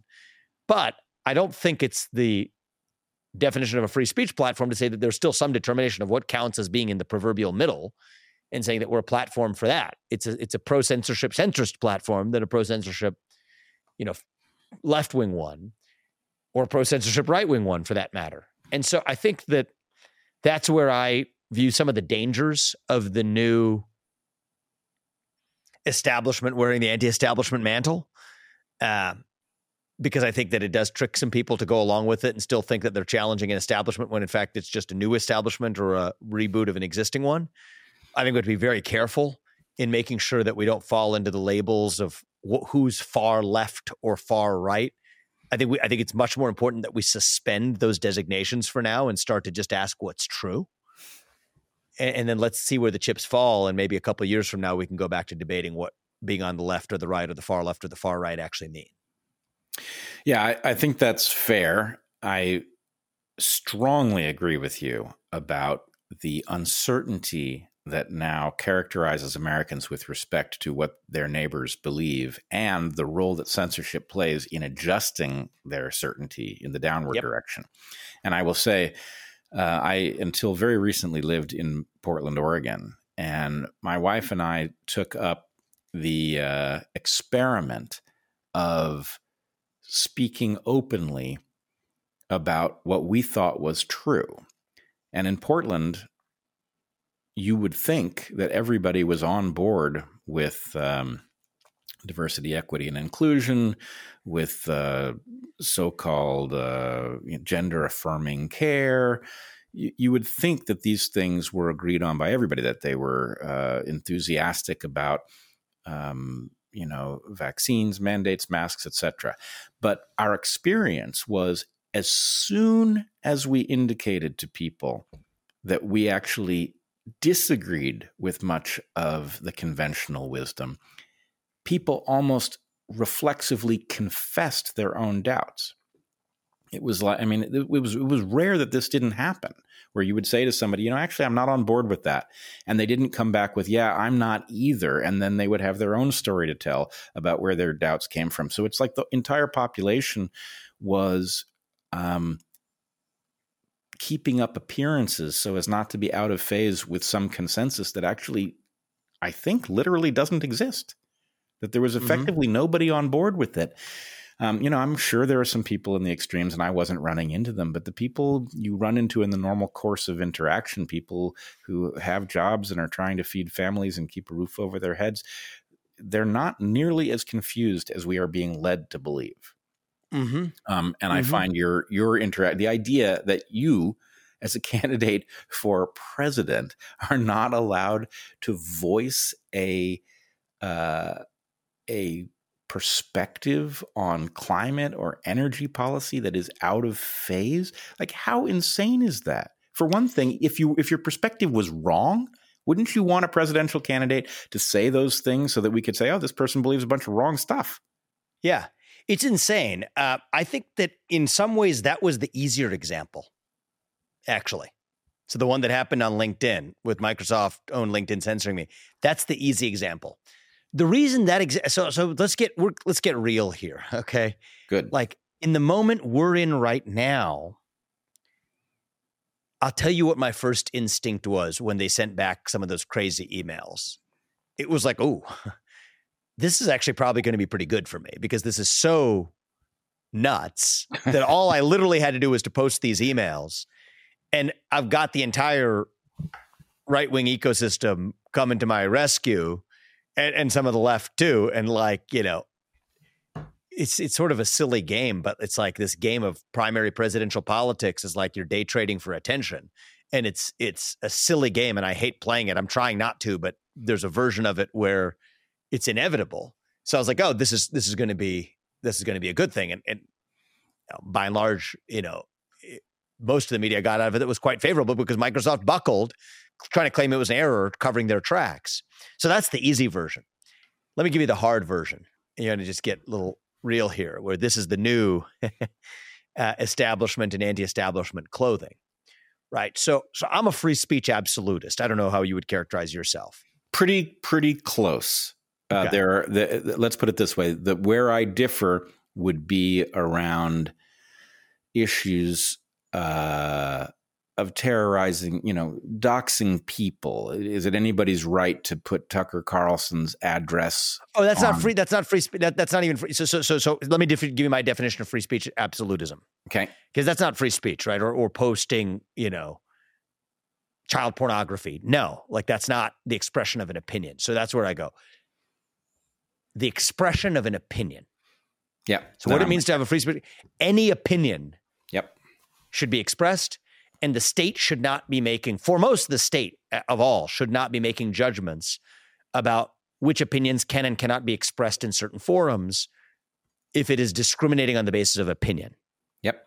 Within reason, right? I don't want to create a loophole for, let's say, pedophiles to disguise things as opinions. Yeah. No disguising of opinions. But if it's an opinion, like a true opinion. If it's an actual opinion, no matter how vile. Right. Okay, so that's what I mean when I call myself a free speech absolutist. It sounds like you are too, no matter how vile the opinion, right? Mm-hmm. That's what matters. Okay, so there's a funny thing that happened. You know, Florida this year, while DeSantis is running or in the run-up to running for president, signs a law. It's a law that was in response to a trend of people distributing leaflets that, you know, contain, I think, some bad stuff with respect to, you know, anti-Semitic content or religious minorities they're saying bad things about. And, you know, people distribute leaflets to people's homes of various kinds. Some of them are commercial leaflets. Some of them are political candidates. That's very common. But these other people are distributing these other leaflets that are deemed to contain content that harass religious minorities. So they pass a law. It's actually while he was traveling abroad, but he passes a law that says that there's going to be criminal penalties, potentially jail time associated with violating this law that involves distributing litter, as they call it, literature included, that would specifically, it flags, harass or intimidate a member of a religious minority group. Something like this is almost exactly what the law says. I'm a free speech absolutist. I do not condone bigoted, hateful, harassing speech. But as a free speech absolutist, I believe the right answer to bad speech is not less speech, it is more speech. So I said so on Twitter. I said, and I think I said, you know, the recently passed hate speech law in Florida, with due respect, I disagree with it. There's something interesting that happened. I mean, there was a swarm of an online army that flags to Twitter's support function, the community notes function, that says, hey, this is false. This speech is false. So Twitter community notes, at behest of some of DeSantis' largest fans, adds a note that says, saying that there's an inaccuracy in this tweet, that this is not a hate speech law. I said I disagree with the hate speech law. This is not a hate speech law per se. Every time you have to add a per se to a centralized determination of truth, it tells you a lot about whether it should have been added in the first place.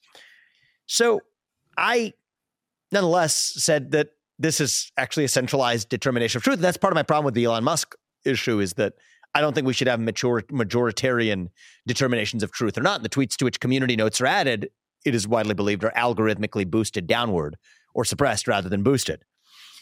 So what I see there is sort of a new anti-establishment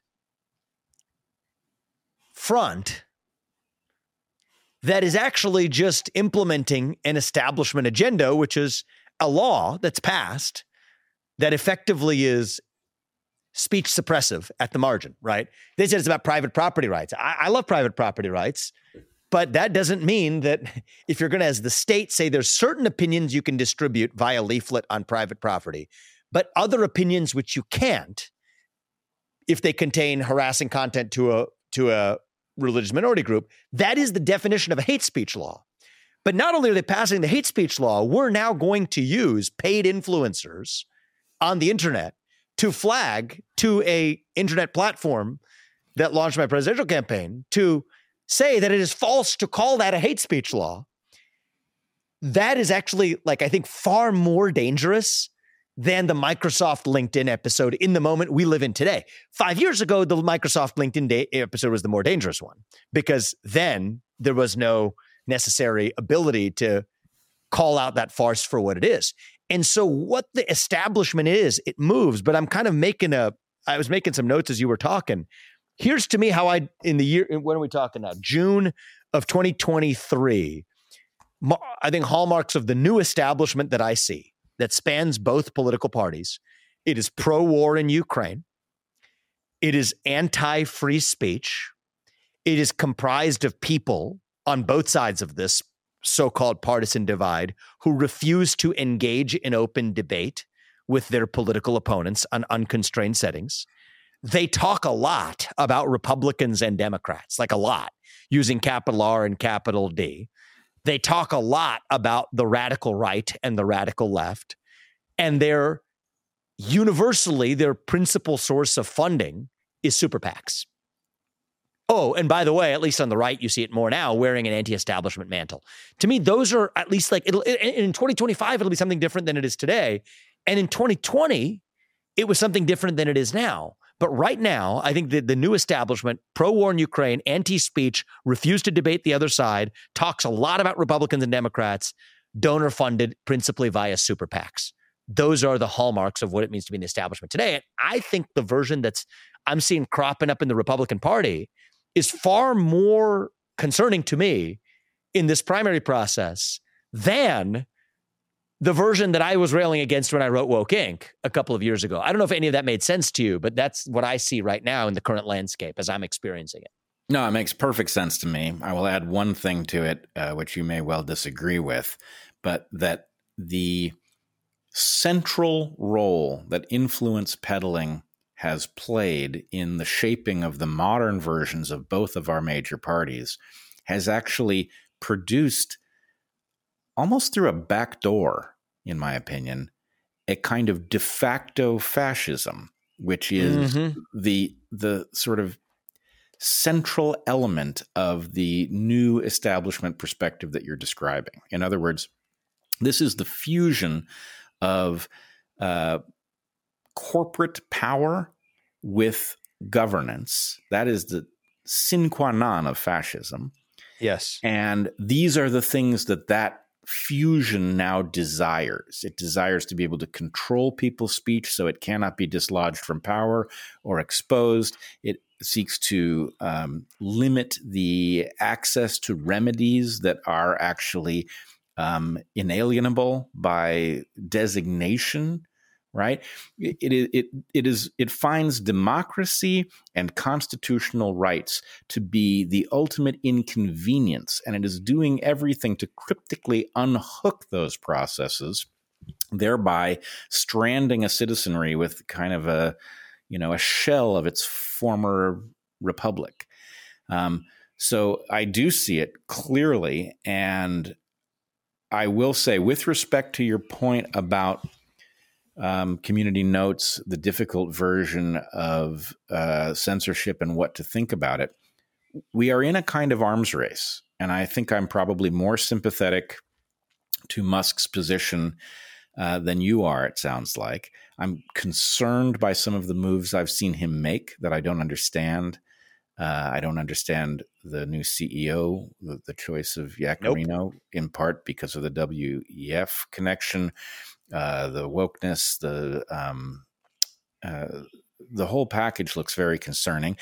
But I will say, in Musk's defense, not on the Yaccarino choice, which I think is just simply a mistake, but with respect to managing a platform like this, it is not easy to figure out how to draw the line of a free speech absolutist without carving out an exception for things that absolutely do not belong on the platform. And so anyway, I would just say he may be screwing it up, but it's not like I could tell him how not to, right? Yeah, I've actually written an extensive, I wrote a piece on this in the Wall Street Journal shortly after he announced or his intention to potentially buy Twitter. That actually does lay out how this can be done. It's not my passion to run a social media company, although I don't think he picked the right person to do it either. But I do think that no viewpoint discrimination has to be part of the list. That means hate speech goes away as a category. Yeah.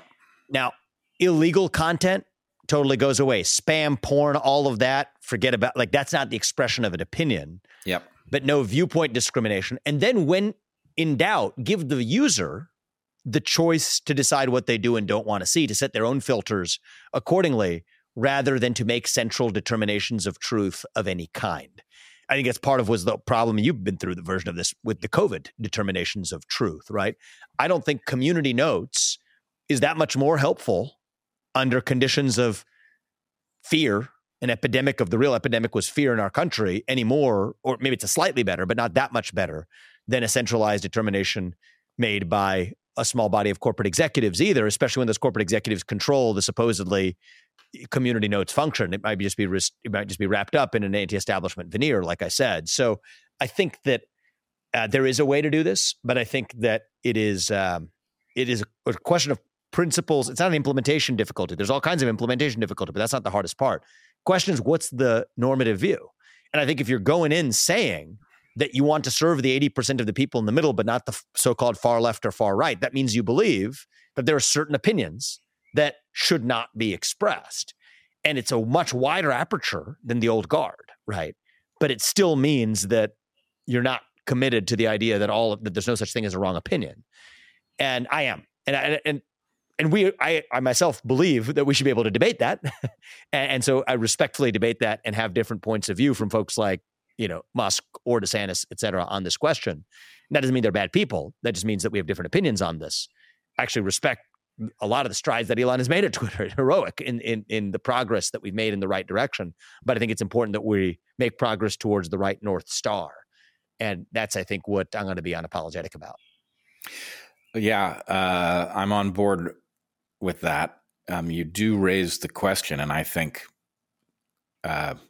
I said at the beginning of COVID that I believed, I have a general principle, which is that some stories, by their very nature, diagnose the system, that watching the system process a given story reveals the nature of the system as much as it reveals anything about the story in question.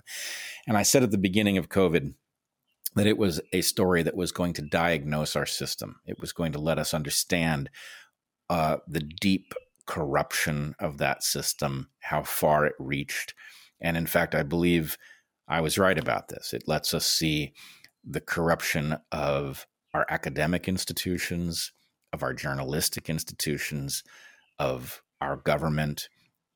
It let us see how far into our personal discussions the government was capable of reaching, how thoroughly it could breach our rights. And, I would say the report card, we got an F. And the only reason we got an F is because there's no lower grade, right? COVID revealed all of these defects. And I know that in part because I was on the wrong end of that censorious instinct for almost the entire time. Heather and I began discussing COVID as biologists on Darkhorse, and it resulted in us quickly becoming demonetized by YouTube, which they've never reversed, even though they were wrong on the substance of what they complained about. And we feel their thumb, or the thumb of whatever it is that guides YouTube, their thumb is still on the scale, not only at YouTube, but we feel it at Twitter. And I don't think that's Musk's doing. I think there's something deeply embedded in his machine that still would like to keep us from reaching an audience, even though we've been vindicated across the board with respect to what we understood. But in any case, deep corporate is the counterpart to the deep state. I think it exists. It's part of this managerial bureaucracy that spans the public sector, the private sector, the associate deans of God knows what at universities. It's a separate kind of DNA and a different kind of gene pool. It is the wholesale capture of every structure on which we depend. There seems to be not a single institution that has been able to resist this. The only thing that resists it are small numbers of individuals who are not beholden to anyone. Mm-hmm. And so that does raise a question I do want to ask you. I don't know your position either during the so-called pandemic or your position now on what happened during the pandemic, but as somebody who had his life turned completely upside down over these issues, I am very interested in what you thought and what you think now and how it would affect your power in governance if you did make it to the presidency. Yeah. So I think that the virus originated in a lab in Wuhan, China. It was engineered, and it was engineered by a form of research, gain-of-function research, that was banned here in the United States, but was nonetheless funded in part using U.S. taxpayer dollars because of the rogue behavior of U.S. government actors in the deep state who disagreed with that policy. And taxpayer dollars and the law be damned, funded it anyway, under the excuse of preventing a global pandemic that gave us a global pandemic instead.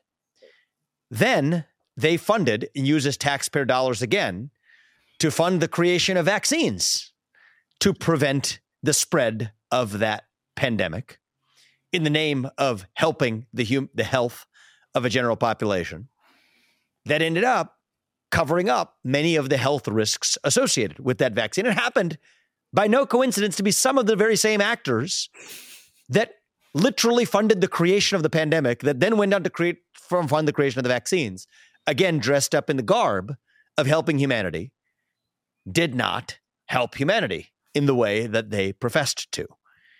And then we see the rise of a policy response that, in the name of helping humanity, made all kinds of mistakes that leave us worse off even along the very health axes: depression, anxiety, education of our children, obesity, diabetes, cancer treatment, and so on, that are net worse on health axes alone, let alone economic axes, just health axes alone, than they otherwise would have been had we not adopted those policies. Yet, the very companies that were able to censor any debate about those policies were the principal beneficiaries financially of those policies. That includes most of the Silicon Valley establishment.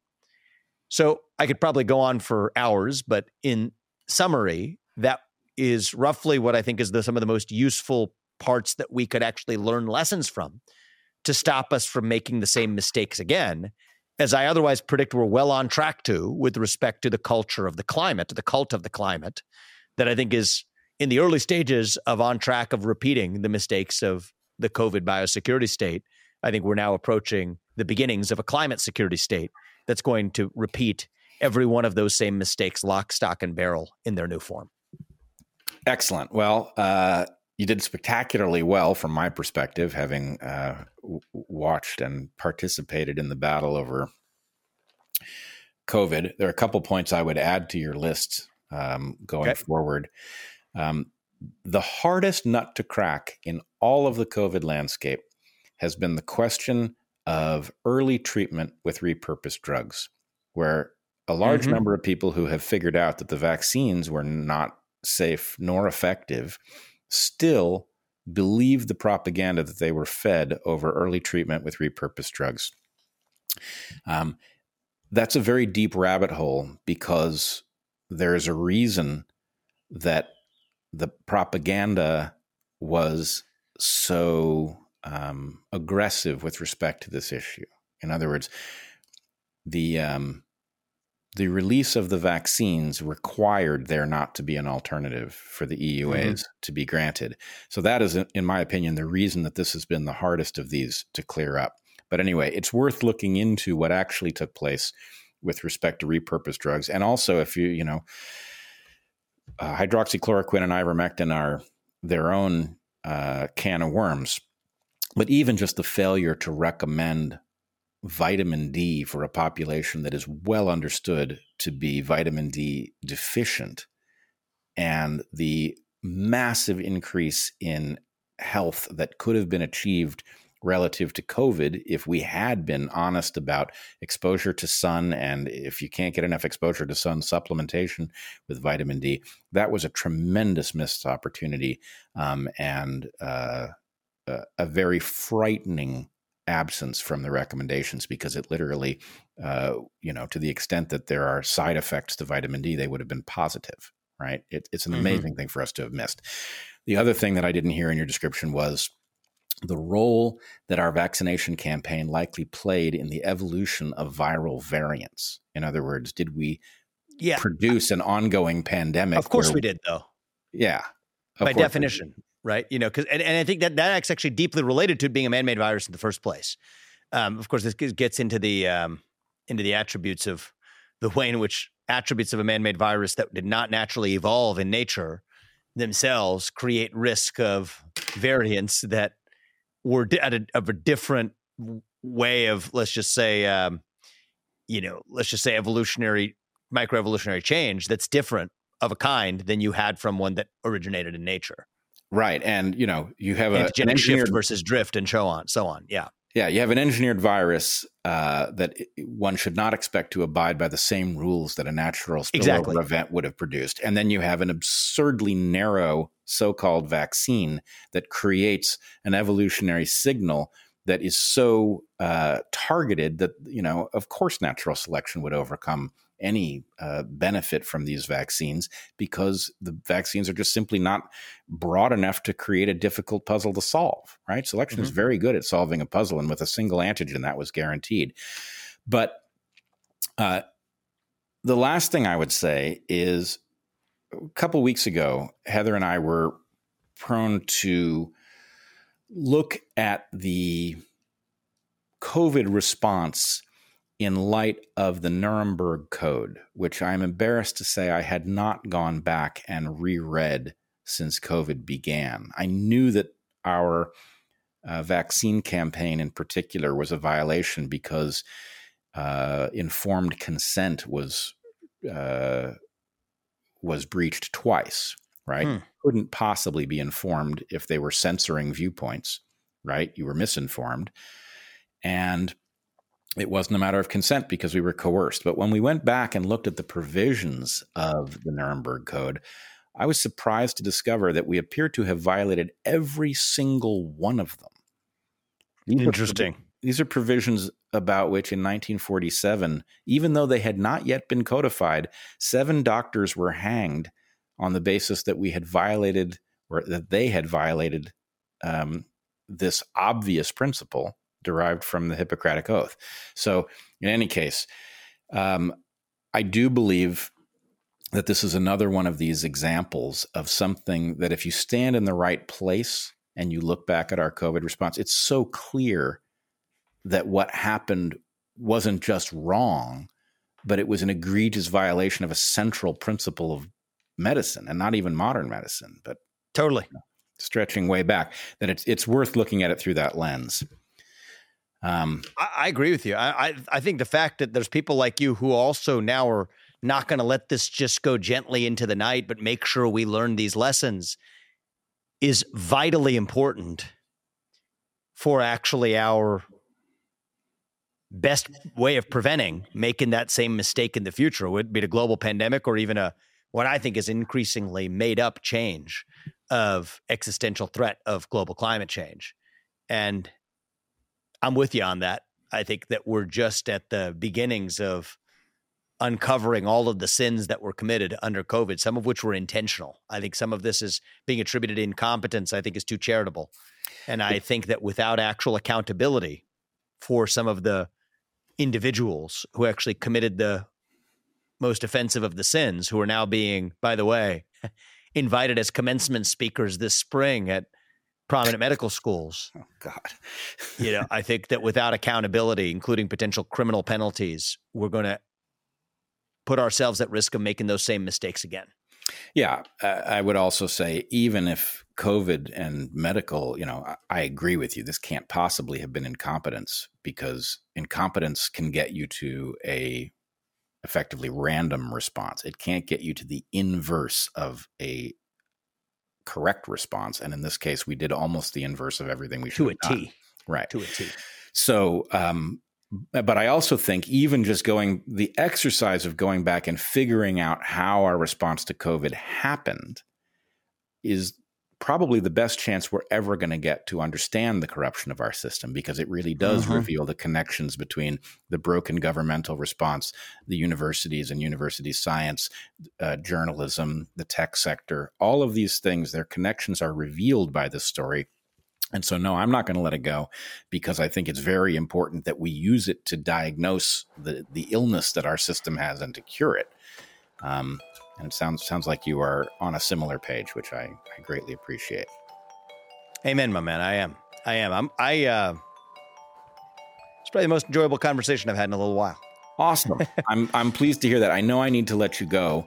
I'm grateful for it. You've been very generous with your time. And even more importantly than that, it is so refreshing to have a conversation with as much at stake as any presidential candidate would see, that you've been absolutely willing to explore openly, to share viewpoints, to reposition. Anyway, it's refreshing. And let's just say, if you make it to the presidency, I will be thrilled to see a courageous, capable patriot in that office, and hopeful for the future.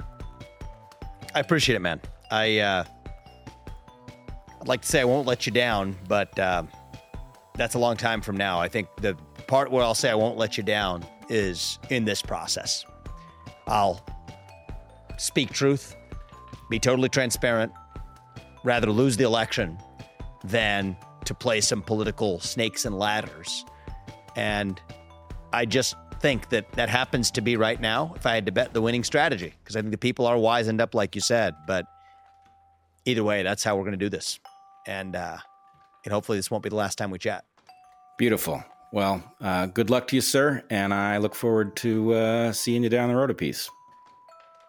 Appreciate it. All right. I'm excited. Be well.